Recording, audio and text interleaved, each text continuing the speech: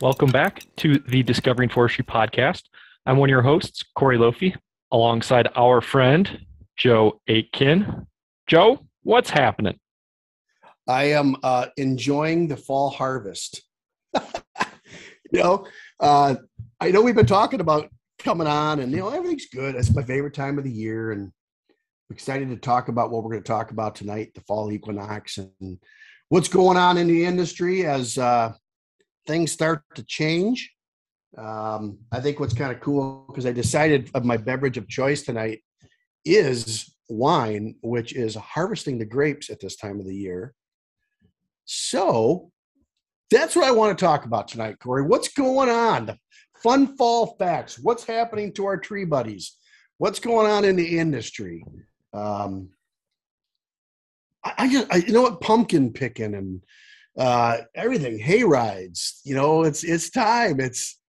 Let's talk. Oh yeah, Oktoberfest beers. Is it any coincidence that the leaves change and everybody's so enamored by it? We have Oktoberfest beer and football starts. How much better could life be? You know, Laura, my wife, and I are probably more college football fans than we are NFL fans. But yes, tailgates, football games, the cool air, the short days.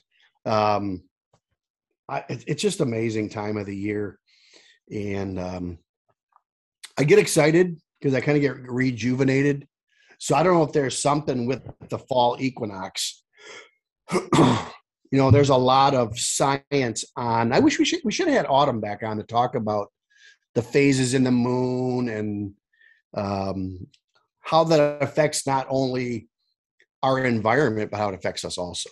So I get excited this time of the year. I'm not a big summer fan. But I love this time of the year. Well, I do too. And I know one of the most common questions that we get this time of the year from people maybe outside of the tree industry, it's why do leaves actually change colors?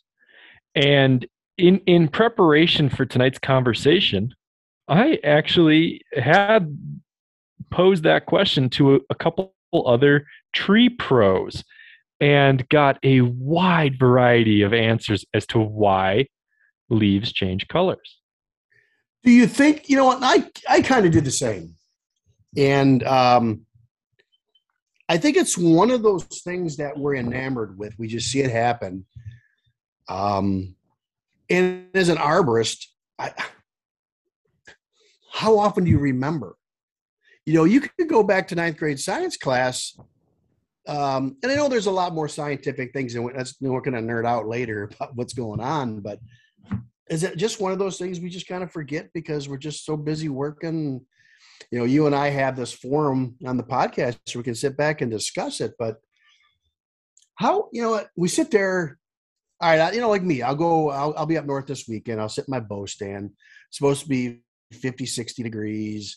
Clear, leaves are changing, and I'll just sit there and watch these beautiful red maple leaves drop, and then you watch a deer walk by, and it's just so mystical that half the time I'll even pick my bow up this early in the season. It's just great to be out there. But there's a lot of other things happening before we can talk about the physiological processes within a tree. So let's kind of start right there. And I kind of threw the fall equinox term out there a few times to see if our listeners caught it. So we know there's 4 seasons, and we hit on September 22nd, which was last week. In the Northern Hemisphere, we hit the fall equinox. And what's amazing is the term equinox means equal light and dark. So what happens is that's that hump to where now you have equal parts of light and equal parts of darkness. So it's supposed to be like 12 hours each. That's the fall equinox. So what happens is now, and this will lead us right into what's happening with the trees, is the days are getting shorter. So there's a lot of misconception on what triggers fall change. So let's start right there. The days are getting shorter. I'm so glad that you brought that up. With a number of the people I was talking to, only one or two actually referenced the length of the day being a factor in what's triggering the tropism that's triggering the change in leaf color. A lot of other, there's some theories out there, but this is one that I'm on board with you on for sure. Well, but you got to realize now we talk about, we have international listeners. So we're talking about the fall, the fall equinox in the northern hemisphere, because the fall equinox in the southern hemisphere is March. So we have to realize that they still have fall, but because now let's go back to science, that our Earth is on an axis. So do you remember what degree axis we're on? I want to say 23, but I really don't know, Joe. What do we got? 23.4. So great memory. You nailed it. So what's happening in the northern hemisphere is that the reduction in daylight, because we're no longer getting the solar energy from the sun, the days are cooling off. So I think that's why it may trigger someone's thought process, because it's getting colder. And in fact, I think getting colder is just the adverse effect of us spinning around on that 23-degree axis, getting farther away from the sun. So as we get over there, then our days shorten. We no longer have the solar energy all day long. The nights are getting cooler. Boom. Now all this good stuff starting to happen. That's it. It takes a lot of things. And I think as humans, the easier thing for us to notice, instead of our days shrinking by 2 or 3 minutes of daylight every day from June 21st until last week, or actually until December 21st. But anyhow, I think one of the more obvious things for people is when they're witnessing the temperature changes. They're waking up and maybe there's a little frost on the windshield, or maybe they're putting an extra. Yeah, something's going on. So I think it could be a couple things coming together, but certainly the change in the season, the change in the amount of photo opportunity that these plants have is playing a big factor in what's contributing to this fall color. Yeah, so you can say potato. So now that we know which direction we're going, the days are getting shorter. I noticed that because I get up because when I'm in town, I get the boys up in the morning so Laura can go to work early. So the other day, generally I'm laying there in bed and I'm looking out the window and watching the sun come up, because then I know at a certain period, I know what time it is. The other day, man, I slept in like a whole 45 minutes extra. And I looked at my alarm clock and I'm like, holy crap, I'm usually up with the boys by now. So I had to spring into action because it was later. It was darker. We had a soccer game last night, 7:00. It's cooling off and the sun's going down. It's going down. So the daylight and the temperature is rapidly changing. And again, coming home from one of my distributors, I started, because I knew we were going to discuss this tonight. So I started, I guess more than usual, looking at the trees as I went by them, and my God, the sumac is already bright red. Maples are turning. Everything's turning. So everybody says they're turning color. Now we know that's not what's happening. So let's get into what's going on really with inside these trees. Absolutely. So when people are noticing the changing in color going on, from my perspective, you could think about the tree knowing that the days are getting shorter. There's less sun. The trees in the northern states, the northern hemisphere where we're at, they know they've got to start pulling in some of those nutrients that are hard to mine from the soil. And it's not all the nutrients in the leaf, but some of the nutrients, some of the nitrogen and the phosphorus, and that chlorophyll starts to break down. And this is kind of what's happening right now. But Joe, I know where you're going to go, and I really want to go there next. So, all right. So we talk about changing color. What's a phenomenon is that the trees aren't changing color. They're not. They're actually the true color.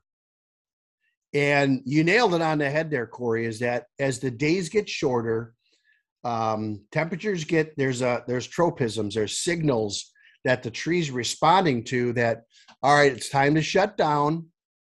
It's time to shed. And what's amazing with the tree is it sheds these leaves because within the leaves, there's vacuoles that very similar to when energy is expelled, there's always a byproduct. They're stored in the vacuoles. So there's a reason. And the tree knows that it's going to get harsh. So it knows it has to slow down, shut down a few processes within itself to protect itself over winter. So what you said now is like, all right, let's start storing sugars. Let's start moving stuff around. Not only is there a change in the appearance of the leaf color, there's a bigger flow from the canopy to the soil now too. We could talk about that in a minute. So what happens when the days and it gets shorter is that the tree stops producing chlorophyll. So technically they produce this daily through the spring, summer, and into now. It's always producing it because it burns it up as it's producing. It's burnt up as fast as they can produce it. And that's what causes the leaf to be green, is chlorophyll. What's that? What's that, Adam Sandler? Chlorophyll, man. How about borophyll, man? More like borophyll. Yeah. But you're right. Chlorophyll is the green part of the leaf. That's what people see. But Joe, what's actually happening when we're seeing the leaf change? The color that is appearing to the spectator is that the leaf is changed color. The leaf turns yellow, but really, yellow was there the whole time. Just couldn't see it. Just couldn't see it. And there's different pigments. There's two major pigments that are in there at all times. And certain trees are prone to certain colors. And there's the two main, well, there's chlorophyll A and there's chlorophyll B. So there's two types of chlorophyll in a plant. Again, blues and the greens, and depending on the hue of the plant during growth. But once that stops producing, the other compounds that produce these, the carotenoids and the anthocyanins, which are responsible for reds and oranges, the carotenoids and the oranges and the yellows. I think I got that right somewhere in there. Yeah. No, you're on. You're on. Yeah. So those are the true colors of the leaves. Now that's starting to show because there's no more green. So that's what happened. It's not changing color. It's stopping to produce green. And you're seeing the true color of the plant, which is, it's pretty amazing. And go ahead, Corey. Yeah, and people really take in this. Some of the photos that are shown every morning on the news, at least in Colorado, everybody's got a different photo because people are getting outside and they're really appreciating. But where I'd like to go next with this, Joe, is so the plant's pulling in nutrients. It's halting the production of chlorophyll. Some of these pigments are starting to show through. Some of these anthocyanins are starting to show through, but that leaf drops. Now, why does the leaf drop? There's it's a neat thing what happens. Again, we have to cast it off because it's a delicate part of the plant. The plant knows that winter's coming. And again, during some of the respiration, as we grow and we use energy within a plant, there's waste material packed in vacuoles. So the tree knows that the leaf cannot withstand winter. Now, it does have a cuticle layer on most deciduous trees, but it's not as thick as an evergreen. Evergreens are genetically through millions of years withstand the harsh winters, and they don't have needle drop. Where a deciduous tree can't handle that. That foliage is not designed. So it knows it has to get rid of it. So it uses it as long as it can, as possibly can, to produce energy. So as soon as it knows that it can't produce anymore, there's a zone called the abscission zone, which is where that petiole attaches to the stem. That will start to harden off. So once that hardens off, once they know that they got every last little bit of production out of that leaf, that'll start to fall off. And after that dries up and the color starts to dry up, the leaves start to change, leaf falls off the tree. Just beautiful walking through the woods on a fall day, all this beautiful red and orange and yellow on the ground. And they're doing exactly what they were designed to do from day one. Cycle. Now it's all on the ground. The leaf drops, hits the ground, and in Mother Nature, in the woods, we have great foresters on there. We love it, we leave it, and we let it rot.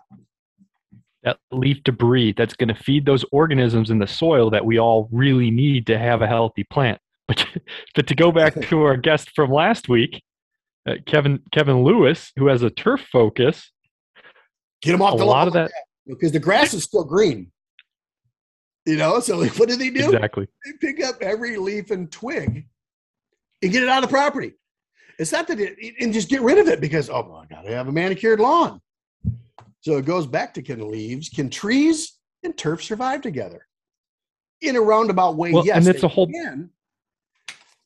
Yeah, but you're removing part of the nutrient cycling, right? That you and I and all the traditional foresters really have a good understanding of, is you're removing what is eventually going to feed the microbes in the soil. So what did we go back to? What was one of our previous podcasts? There's two major concerns in urban soils: compaction and lack of organic matter. That's it. We just connected two stellar dots. It took us a year to get there because we built our way to it. What kind of tropism we say man was again? Human tropism. Human tropism? Paleotropism. Paleo. Yeah, paleotropism. We got involved and we picked these leaves up. And what we have to understand is that every year a tree grows with the primary and secondary meristem. It's from day one, it's struggling to survive. And as that plant or that tree or that shrub gets bigger, every year it requires more. So that's what's happened. So you plant these beautiful trees, and 20, 30 years down the road, you've been manipulating the cycle by pulling all that out. The soil becomes sterile and the tree starts to design. It goes into Mannion's disease spiral, and you've created predisposing effects on the trees, which will speed up the decline and open up that organism toward insects and diseases. So it's pretty amazing how we whip right around to it. And now something as beautiful as leaf drop, how we, with our paleotropism, we're creating an adverse environment in the urban landscape. So now that we got there, what do we do? Well, and for you being in the Midwest, where a lot of these trees are natively growing, they're in a native or a similar soil to what they'd be growing in. They're getting the precip that they need, that they would require. I'm kind of looking at it a little bit different this time of year. I'm looking at it and going, these trees aren't native to the Colorado or Utah or Idaho, Montana soils. A lot of them, right? A lot of them in the urban settings. Okay. And we're coming up on basically 2.5, 3 months of drought. So as much as we're talking about, doing some fall fertilizations and some aerations and all this, we really out west here need to focus on making sure that even when the leaves are coming off the tree, that we're putting down water. Lots of it. Yes. I think even without foliage, there are still processes happening within a tree. Oh There's yeah. still cellular respiration. There's still growth until the soil freezes and they can't. There's not a osmosis can't take place. Even without foliage, there's movement within a tree. So just because there's no Absolutely. foliage to create um, transpirational pull, there's still cellular division all the time until it gets below freezing. So you're absolutely right. Hydrating plants, high value plants in the fall is paramount, especially when you are in a situation where you've been struggling drought. Now, a lot of these plants may not see drought stress this year, but they may see drought stress that happened 15 years ago. So you compound that and you pick up all the leaves, you're just adding to the paleotropisms that cause death and destruction. And eventually we get to a point where there's nothing we can do. Yeah. No. And it's kind of funny because I was having a similar conversation. This gentleman was talking about how this was a bumper crop. This year was a bumper crop for pine cones on his spruce tree, and he called it a bumper crop. And in the Midwest, when oaks, and it seems that all in one year, all the oaks will have a big flush of acorns, and all the maples will have a big flush of samaras. But it's actually called mastine, I believe. I'd have to double check that, but it's called mastine, and sometimes it's related to what happened last year or a couple of years ago. But what a lot of these trees do is they'll have these mastine years or these bumper crop years, so that they can put out way more seed than what the squirrel population can handle at the time. It's fascinating stuff. But anyhow, we were talking about that, and apparently this is a big year for mastine of spruce trees in Denver. It's bad here too. But acorns, everything in the Midwest, and we've had rains this year. Mm. And that question came up to Dr. Bert Craig at our fall conference. And one of the guys says, man, it just seems like, God, there's so many pine cones and acorns and sweet gumballs. And, everything's just, he goes, that's it. And that's where they were saying that Dr. Bert Craig was saying that it could be this year we had enough water, but the plant senses with tropism, external pressures, that survival of the fittest. Oh yeah. It's putting out babies, man. I got to survive, and that's what it does. And they have plants have memories too, Joe, right? Yeah. I mean, they know when it's been dry for the last 2 or 3 years. Hey, if they have the carbs and the storage, and they can push this out now and beat the local squirrel population and beat out the other competition in the forest. This is the year. Let's see it. Oh yeah, yeah. It's amazing. Yeah, it's amazing. Like I said, I one of the first things that caught me in dealing with trees and a living is that, we look at a tree and you look at a human. We got the veins and the arteries. You got the xylem and the phloem. We're heterotrophs. They're autotrophs. But they react to external stimuli like we do, without a central nervous system.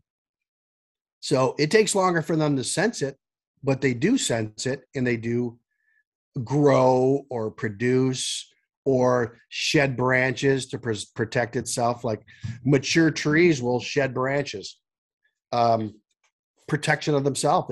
It'll dye itself back to a certain stage to protect itself, which is phenomenal. But in the forest, to the ground, everything whittles on it. The chipmunks turns it into mulch, goes down to the ground. All the bugs get it right back to the tree, and they get it back again in a few years. So it's pretty awesome. And nutrient cycle. And I think we're going to that. So as fall is here, my recommendation, and I know it's hard in certain neighborhoods, is to wait as long as you possibly can to do a fall cleanup. Let some of that break down. If you got to do something with it, blow it into the landscape beds and let it compost. And then the following spring, blow it back out on the lawn, rake it up, because it'll be broken down. Those leaves will break down over season. And if you blow it back onto the lawn and then rake it in, you'll never know it was there.